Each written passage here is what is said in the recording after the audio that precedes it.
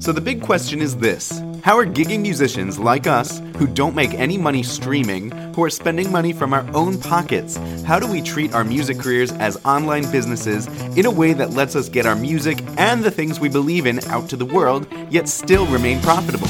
That is the question, and this podcast will give you the answer. My name is Jared Judge, and welcome to the Gigging Musician Podcast. What's up, Gigging Pros? It's Jared, and I'm back. I just spent the last 2 weeks. It was a crazy 2 weeks flying across the country, well, really from Milwaukee to Orlando and back, and then attending a wedding, really because I was attending a conference down in Orlando. And this conference was amazing. It was absolutely life-changing. It was the first big conference/businessy event that I've been to. And I went there so that I could, really learn and grow my skills for my gigging group, Dream City Strings, but also so I could learn those lessons and share them with you, my gigging pros, the people who listen to this podcast and subscribe to Book Live Pro and bought the Gigging Secrets book, and the ones who take the business of their art just as seriously as the art, because without the business of it, we can't make a living doing what we love. And this conference was just absolutely inspirational. So many speakers, 2 ex-NFL players that were motivational coaches. Tony Robbins was there. High five Tony Robbins. So many amazing speakers talking about digital marketing and how to use marketing funnels to, help you get more leads who can buy your service. And there was an awards ceremony, and over 200 people made $1 million using the software of this marketing funnel. Anyway, I'm just so energized. You could probably tell by how much on a tangent I am. And I just want to share a couple takeaways from this event for my musicians, for my gigging pros, because if you're listening to this podcast, it probably means you realize that you can't make a living off of your art without understanding the business of it. And, it's not a viable strategy to wait for other people to hand you gigs. You have to go out there and get them. And a lot of musicians don't know that. They don't know how to do that. But you're different, because you're listening to this podcast. You realize you can't just accept handouts, because handouts, they run dry. In fact, I was talking to a musician who, you'll hear her interview. I think this week it'll come out on this podcast. And it's crazy. She talks about how she was relying on a bunch of different orchestra contractors in her city. And the main one, all of a sudden, for some reason, started to not like her. And all of the work that she was getting dried up instantly, because she was relying on other people, the gatekeepers of the industry, to hand deliver her gigs. And, it just takes one person to say no, and all of a sudden your entire income stream dries up. So that's why I am so passionate as a gigging pro that we need to get our own gigs. We need to learn the marketing strategy to generate the demand for our musical services. And then we need to over-deliver and fulfill on that demand like crazy. So that's actually one of the big lessons here, is that I just want to simplify the whole thesis of this marketing conference, is that if you are passionate about something and you want to make a living off of it, you need to do 2 things. And I already mentioned the 2 things. Let's see if you were paying attention here. But most musicians think the only thing that they need to do is deliver on what they promise, which is provide a great musical performance. And that is half of the equation. Over-delivering is a key component of this. If you're not willing to fulfill on your promises, play your music as best as you possibly can, entertain your crowd, and also, be a good communicator about, hey, I'm going to show up and here's what we're going to play and all that. If you can't over-deliver, then you're probably not going to have success. But honestly, most musicians don't have a problem over-delivering. They play their instrument well, they sing beautifully, and I'm sure that those of you listening to this are very good at your instrument, but you're probably frustrated because you don't have enough opportunities to deliver on your promise. And that is the other half of this equation. So the second half is deliver on your promise, I should say over-deliver on your promise. The first half is generating that demand. So, like I said, if you don't generate demand for your services, meaning you don't market, you don't get people interested in hiring specifically you, not your band leader, but you, because you are in control of your music career, your destiny.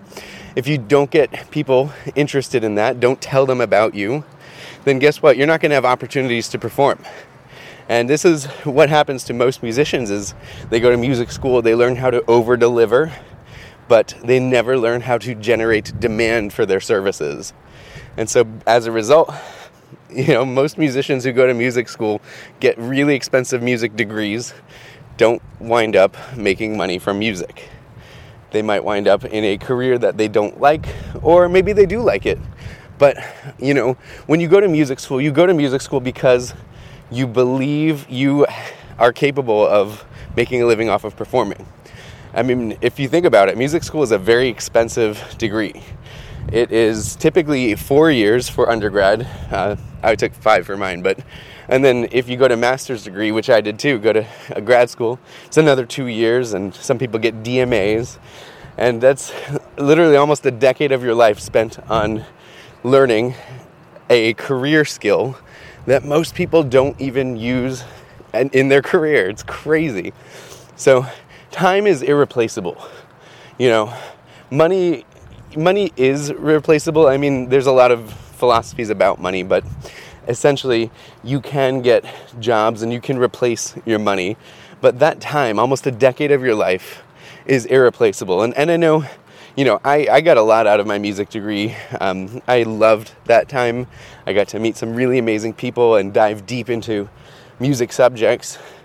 But the problem is that time did not prepare me for a career in music. And I wonder what would have happened if there was some business classes in music school that taught me marketing. And so the whole thing of the conference was generate demand for your services. And there are ways to do this. It's not hard. You don't have to become a business person in a suit and a tie. You just have to learn some basics of marketing, which, if you listen to this podcast, you've already learned quite a few nuggets on that. So learn how to generate demand for your services. Price yourself in a way that attracts your dream customer, which, again, if you listen to this podcast, who is your avatar? Who are you trying to target? Who needs your services? And who can pay your fair rate? Because I see so many musicians accepting these really less than favorable bar gigs or club gigs that don't pay well, and they get mistreated by bar staff and the patrons that are there. Or they play festivals where, hey, you're reaching a big audience, but that didn't really help you pay your bills. And there's nothing wrong with playing those things, but for somebody who has invested almost their entire life in music and to only receive like a nice, oh, that was beautiful, like, wish we could pay you more, that is so frustrating, and that's wrong, because we deserve to make a living doing what we love.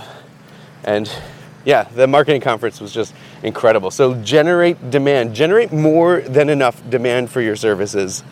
That way you have all the opportunities in the world you need to over-deliver and perform and connect with those audiences, because every single gig that you generate demand for, you get an audience with that. You get to grow your fan base. I was thinking about this the other day, and I know this is a very rant-filled podcast. I apologize. I haven't podcasted in a while, and I've got a lot bottled up in here, but you're going to get it all. But I was thinking about it. There are musicians specifically, who kind of frown upon private event gigs. And I make my living off of private event gigs, and I love it. But the reason those musicians frown upon those private event gigs is they feel like it's less artistically fulfilling, or it's selling out, and that you don't get a chance to build an audience. But the crazy thing is, for every event that I play, the average wedding that I play for has at least 200 guests. Many of them are local to where I'm performing, which is Milwaukee. That's kind of where I'm at. And to me, that is a built-in audience. I get to touch 200 lives on average every single time I play, which many bars, if you play a club gig, you might only touch 50 people's lives. I mean, sure, you might say those 50 are dancing and they're there to see you, but what about those people who didn't have a chance to see you? And so for me, weddings with 200 people coming, I get a chance to touch 200 lives with my music.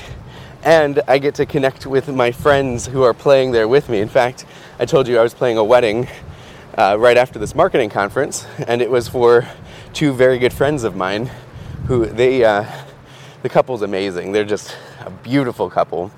And I got to play with two of my really good friends who are also in Dream City Strings, but also I got to play with my wife.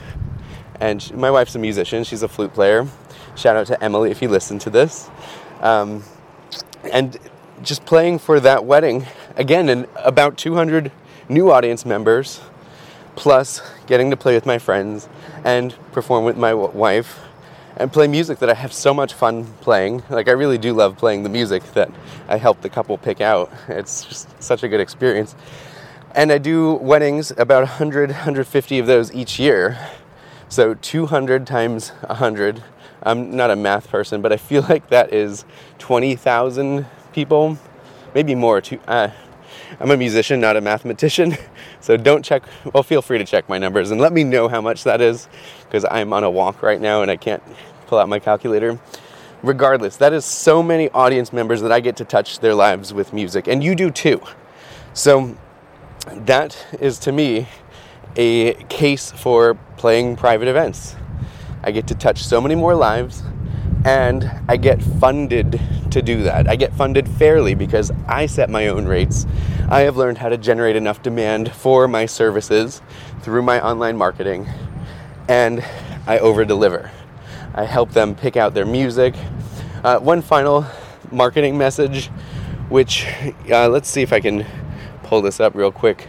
I'm not going to be able to pull it up, but we were given a book. We were actually given a ton of free books at this conference. It was amazing. Like, every break we had when we came back to our seats, on our chairs was a stack of free books, and even there was like supplements on the chairs at one point. And I just finished reading the first of those books, which is called Magnetic Marketing by Dan Kennedy. Dan Kennedy is a marketing legend. Like, if you've ever watched Mad Men, Dan Kennedy worked with Ogilvy, who is one of the legends that they mention on Mad Men. It's crazy. So this book, Magnetic Marketing, one of the takeaways was for service-based businesses, of which, private event music is a service-based industry. Most people, when they're buying it, they don't actually care or know the difference between your service and somebody else's, your musicianship and somebody else's. I mean, you can make a very strong case using a unique selling proposition, but most people, when they're buying your services, they're not actually buying your musicianship. They are buying somebody who is on their side and understands what they're going through and will do everything in their possible to make them feel safe and secure, and that you're a friend in their corner, you're going to bat for them, and you're there for them every step of the way. And so I had a consultation with a couple after this marketing conference, and I remembered that little tidbit, just how important it is to let them know that you're the human who cares more about them than just another gig. And I mentioned that to the couple. I was like, this is one of the things that I bring with me to every gig, is that I am not just a musician here who treats your wedding as just another gig. There are many musicians who do that. They just treat each gig as another gig that's all about them. There's a lot of ego involved. I told them, that's not what this is about. This is about me helping you have your perfect day, your perfect event. I will do everything in my power to help you with that. I will sit down with you and make music recommendations, and I will walk you through exactly how it goes. In fact, as part of my consultation, I walk them through how the whole day goes. And just demonstrating my expertise the entire way. And I mentioned to them, it's not another gig to me, that I truly want to help you, and I'll even help you if you have questions outside the scope of music. And when I made that little shift in my consultation, it was really cool because like I could see the guy, something about his body language changed, and he was much more receptive and very excited by the end to book my group. And we did get the booking I sent him the contract. He signed it within like 5 minutes. So I'm so energized. There are tons more gold nuggets coming from this conference that I'm going to share with you on this podcast over the next couple of episodes. So I hope you got some value out of this. Hope it starts to open your eyes up to the business of live music. And thank you so much for listening and sticking with me. So remember, you are just one gig away. And by the way, if you haven't gotten your copy of Gigging Secrets, I know it's a very long episode. I'm just going to sneak this in here. I'm giving my book to you for free. This book no longer costs money. All I ask is that you pay some shipping. But if you go to giggingsecrets.com right now, open up your browser, go to giggingsecrets.com, and you will see I am giving this book away for free. So if you want to dive deep on any of this music business stuff, go get your copy of the book. It's literally free, giggingsecrets.com. All right, that's enough for today. Thanks so much for listening, and you are one gig away. Thank you for tuning in to another episode of the Gigging Musician Podcast. If you liked this episode, then please take a screenshot on your phone and tag me and post on Instagram, letting me know what you liked about this episode, and let me know what you would like to hear in future episodes. That will help me serve you better. Also, I would love to invite you to my upcoming 5-day full-time music challenge. Just give me 5 short days and I will show you a step-by-step plan to make real consistent income with your music. It's totally free and you can register on fulltimemusicchallenge.com. That's full-time, one word, no dash in between, fulltimemusicchallenge.com. Thanks again, and I hope to see you in my next challenge.